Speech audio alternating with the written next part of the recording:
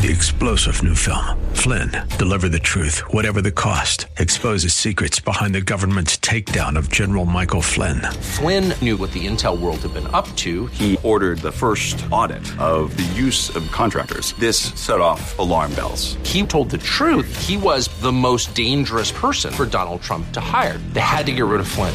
Flynn, deliver the truth, whatever the cost. Available now. Watch it today. Go to salemnow.com. salemnow.com.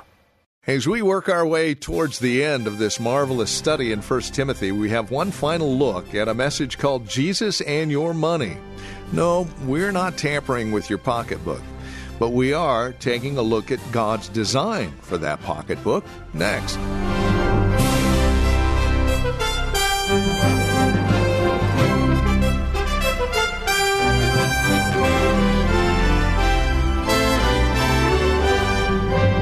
First Timothy chapter 6 is where you'll find us today. This is Abounding Grace with Pastor Kerry Wagner. Hi there. Thanks for joining us. This is coming to you from Reformed Heritage Church in San Jose and online at reformedheritage.org. As mentioned, we are in 1 Timothy 6, looking at verses 13 through 19 in a message called Jesus and Your Money. It is our final look at this passage of Scripture, and then for the rest of the week, we'll close out our marvelous look at 1 Timothy. But for now, here's Pastor Gary with today's broadcast of Abounding Grace. God is light, and in Him there is no darkness at all. He is resplendent in light. So if you can see Him at all in heaven, it will be because He will reveal Himself to you. It says, He dwells in unapproachable light, whom no one has seen or can see. Does that mean you won't ever get to see God? Is that what that means? No, because the Bible says we will see Him. When He appears, we will see Him as He is, and we will be like Him by the power of His that makes Him master of everything that is. But what that is getting at is no man can see God or ever will see God if he thinks he will be able to see Him purely through human experience and the senses, which is every unbelieving man, woman, and child. You can see a rock sometimes when you want to. You can go up in the mountains and pick up a rock and see whether it wants you to or not. And you can tell it all kinds of things about the rock, whether it wants you to tell anything about itself or not. But not God. You will not see God unless He chooses for you to see Him. And praise the Lord, He is a God of light who does reveal Himself to His people. So Paul says, after realizing all these things, to God be honor and eternal dominion. Amen. A God like this deserves all of the honor and all of the worship this puny little human being can give Him. He deserves all of the adoration and all of the praise this pathetic, sinful human being can give Him. He is deserving of all honor, and He's deserving of eternal dominion. That is the eternal display of His lordship over every area of life. That is what Paul is saying here. He is saying, hallowed be your name. Your will be done on earth as it is in heaven. Your kingdom come. That is what he is saying here when he says all honor and eternal dominion come to you. Amen. You know, amen comes from a Hebrew word and translated into English means that's the truth and I believe it. Paul is saying, I believe this. This is not something that I've thought up about God. I'm not telling you my own opinion about God. I'm telling you about this God who shined His light into my heart and helped me see Him as He really is. And then made me totally dependent upon Him. So the more you know about God, the more you're going to want to praise Him. The bigger your God gets, if He is the God of Scripture, the more you're going to want to praise Him.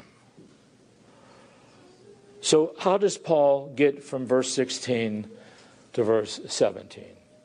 Probably wondering where that title came from, Jesus and Your Money. I've gone through most of the sermon and we haven't even touched on it yet. Paul has just given this outstanding doxology, this outstanding outburst of praise to God for His unique Godhead. And then he says, also, instruct those who are rich in this present world.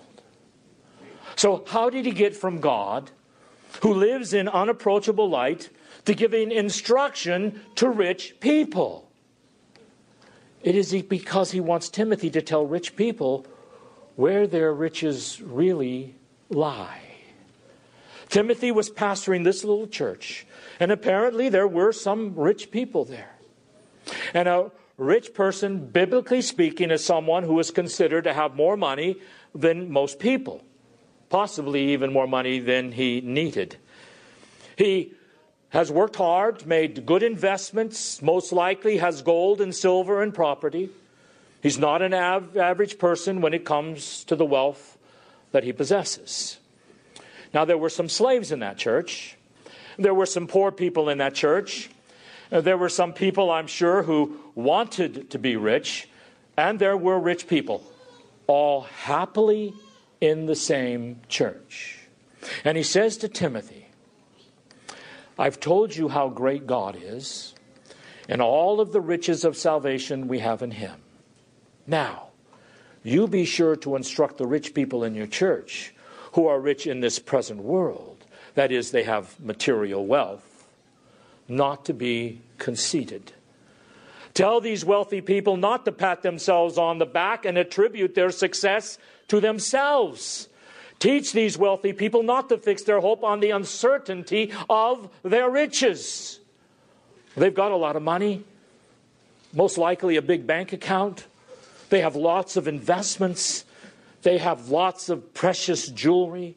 They own a lot of property.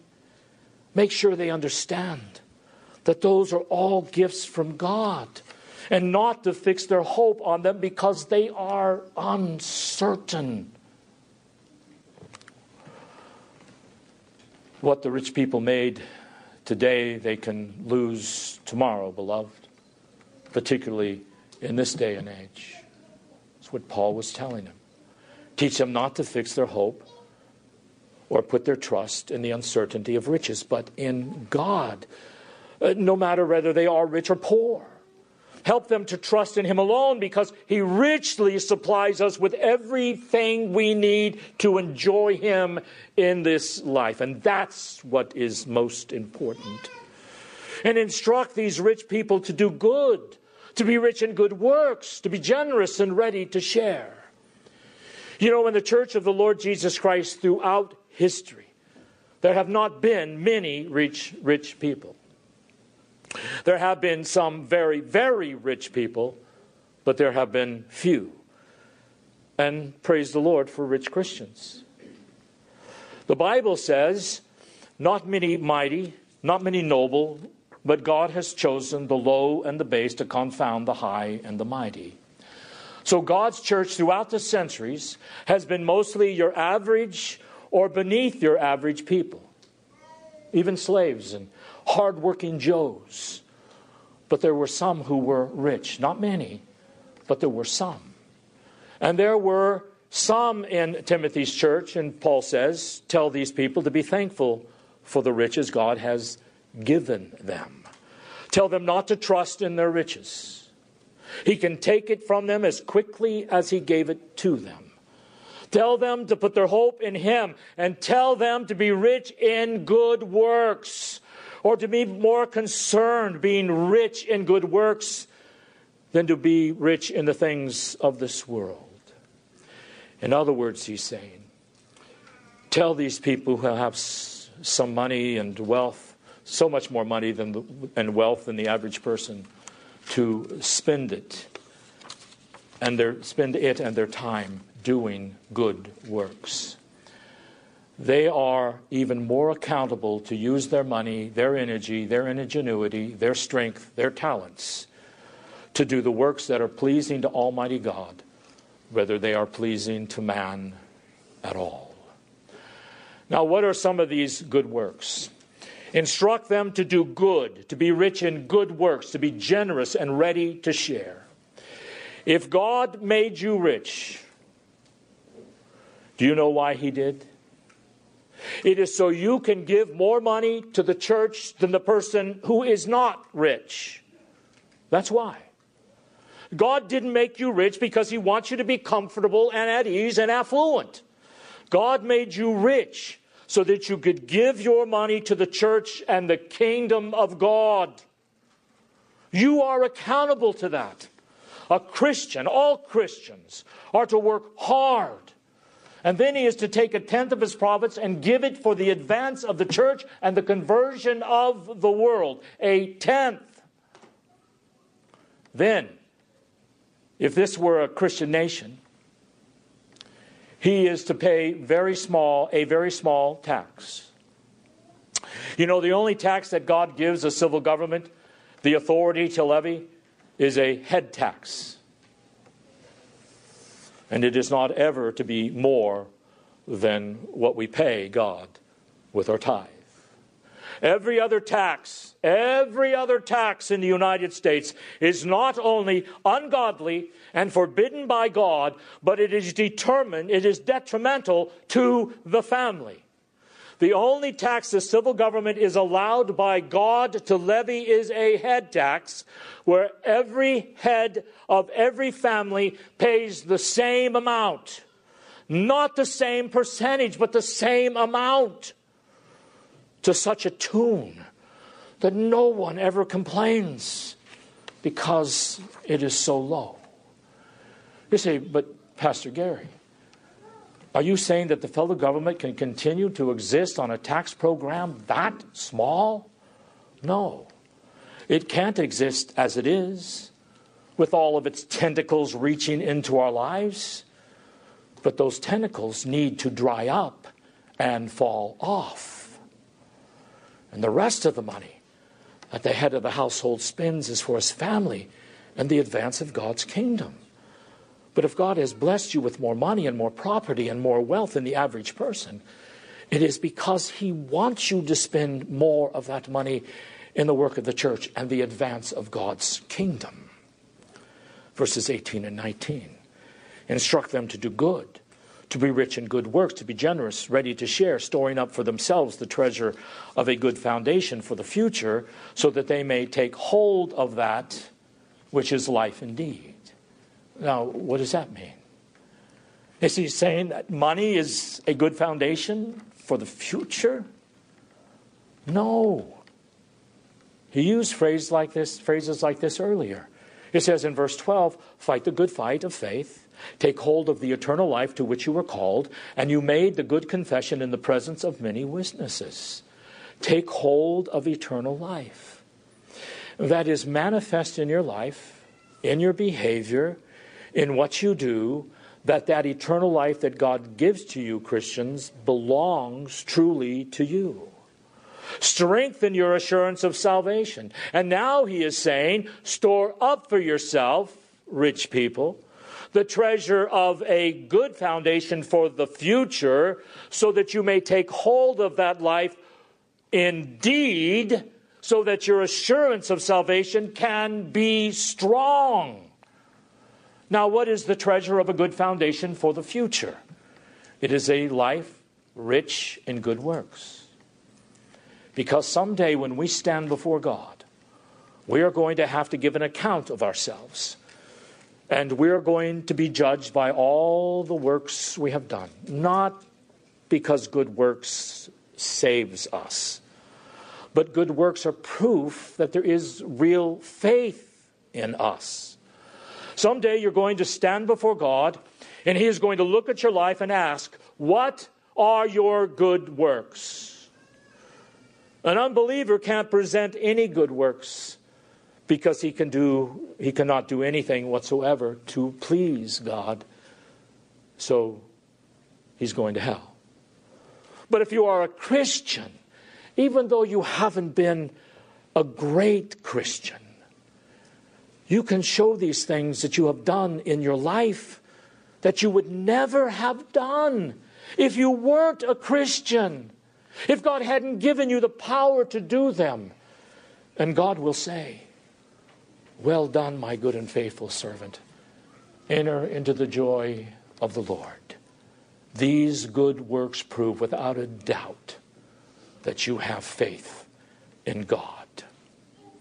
So Timothy, you tell rich Christians not to put their trust in riches, but to understand they are to be rich in good works and to be generous, ready to share, so they can store up for themselves the treasure of a good foundation in the future at the appearing of the Lord Jesus Christ. Now, does that remind you of something Jesus said? Remember, don't store up for yourself riches on earth. Store up for yourself treasures in heaven. Now, I'm going to read you a long passage in Deuteronomy. I promise you I won't comment on every verse, but I will say, if everything was normal, if everything in our culture was approaching what it should be and was submissive to Christ, there would be more wealth, more prosperity, far more than even the Republicans could imagine with all their half-wit programs. If everything is what it should be. Things are not what they should be. Therefore, in this evil culture, all Christians do not prosper. Some do, many do not. So it is in that context that I want you to listen to chapter 8 of Deuteronomy. Now, Israel wasn't prospering at this point in time. They had to go through 40 years in the wilderness. And why does God give us wilderness experiences?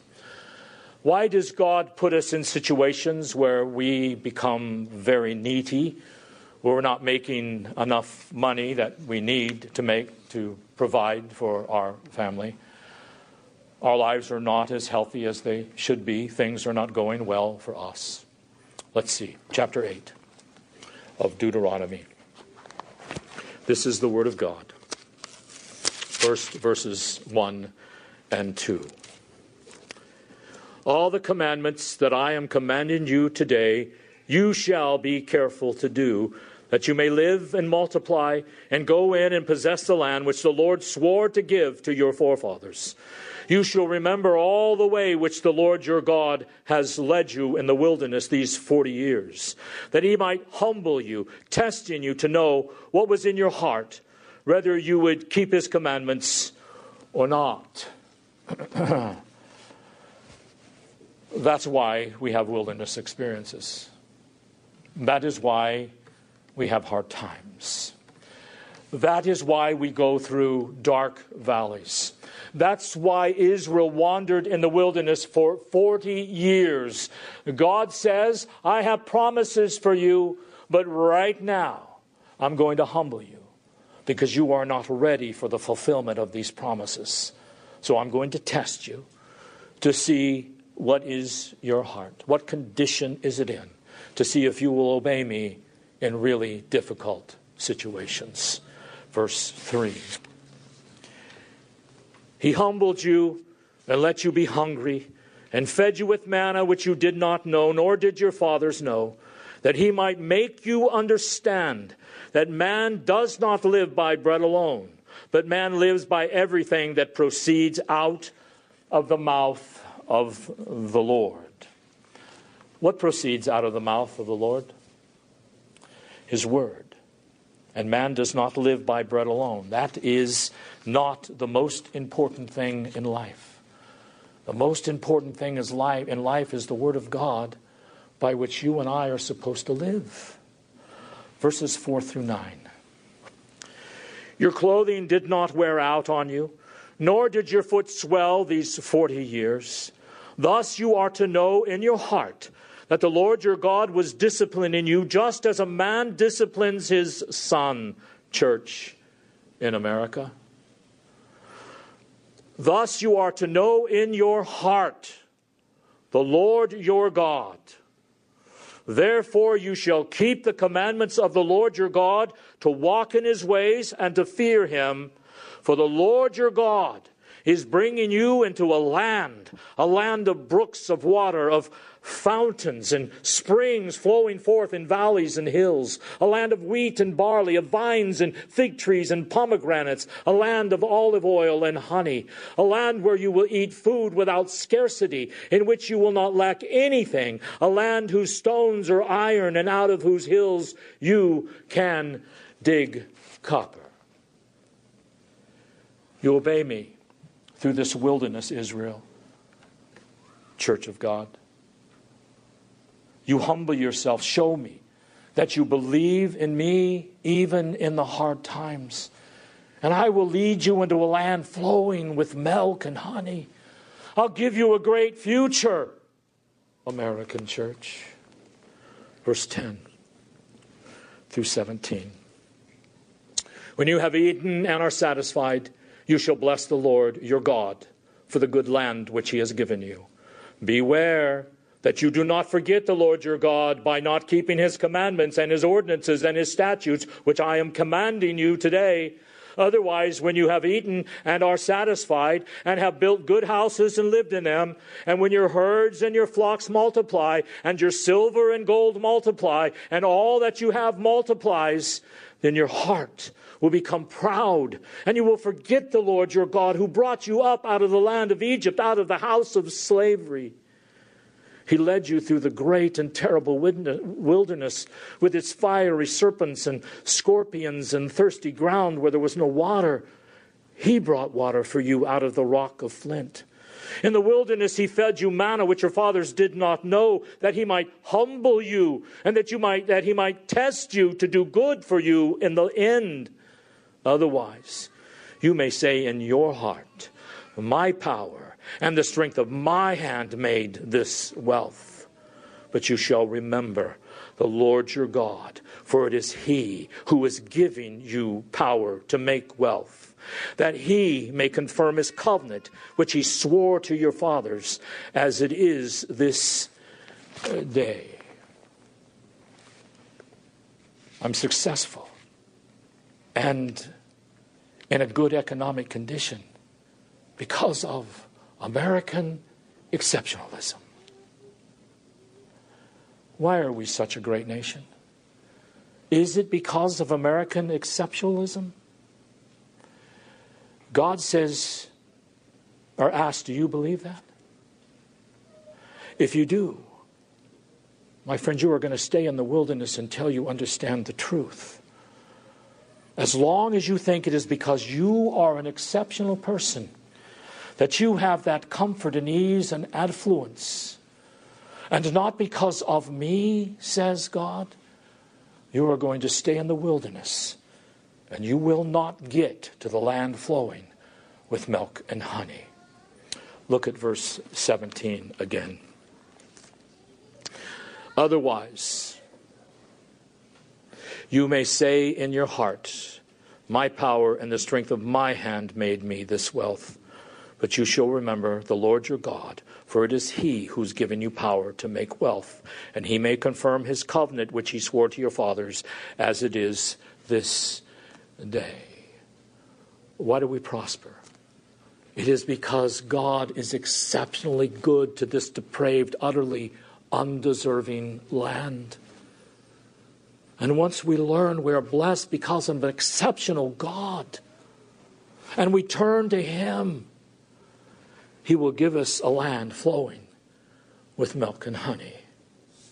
Beloved, we ain't seen nothing yet. Listen to verses 19 and 20.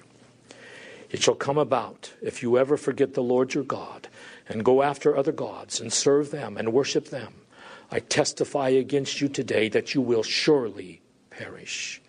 Like the nations that the Lord makes to perish before you, so you shall perish, American church, because you would not listen to the voice of the Lord your God. And that is the truth, beloved. Amen. Well, that's all the time we have. This has been Abounding Grace with Pastor Gary Wagner, the ministry of Reformed Heritage Church in San Jose. It is our goal and desire that you would abound in grace through the preaching and teaching of God's Word. And that is why we come to you on a daily basis. Now, as we close out our time together, we also realize that some of these messages that are presented here on Abounding Grace are well worth reviewing again at your convenience.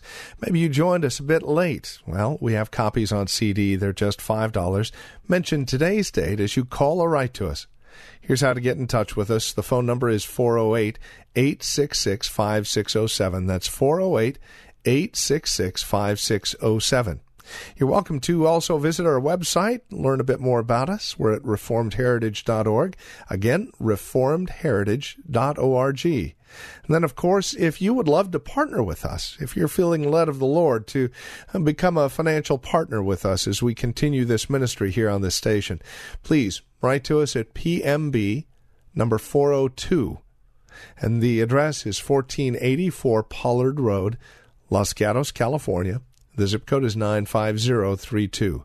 Or, again, simply call us, 408-866-5607. That's 408-866-5607. You're also welcome to join us for worship. Sunday services here at Reformed Heritage Church are at 5055 Lone Hill Road in Los Gatos. We meet at the Lone Hill Church 2 in the afternoon. Directions can be found at reformedheritage.org or by, again, calling 408-866-5607. We thank you for joining us and trust we'll see you again next time we get together for another broadcast of Abounding Grace with Pastor Gary Wagner. 3-star General Michael J. Flynn, head of the Pentagon Intelligence Agency, knew all the government's dirty secrets. He was one of the most respected generals in the military. Flynn knew what the intel world had been up to. He understood its funding. He ordered the first audit of the use of contractors. This set off alarm bells. The explosive new documentary, Flynn, Deliver the Truth, Whatever the Cost, uncovers the facts behind this scandal. Flynn told the truth. He was the most dangerous person for Donald Trump to hire. I find out the worst enemy that I'm going to face in my life is right here in America. They took my assessment and they wanted me to change it. And I was like, I'm not changing it. They had to get rid of Flynn. With in-depth interviews, archival footage, and never-before-seen personal records of the man behind the headlines. I just felt like I was drowning. Flynn, Deliver the Truth, Whatever the Cost. Available now. Watch it today. Go to salemnow.com. salemnow.com.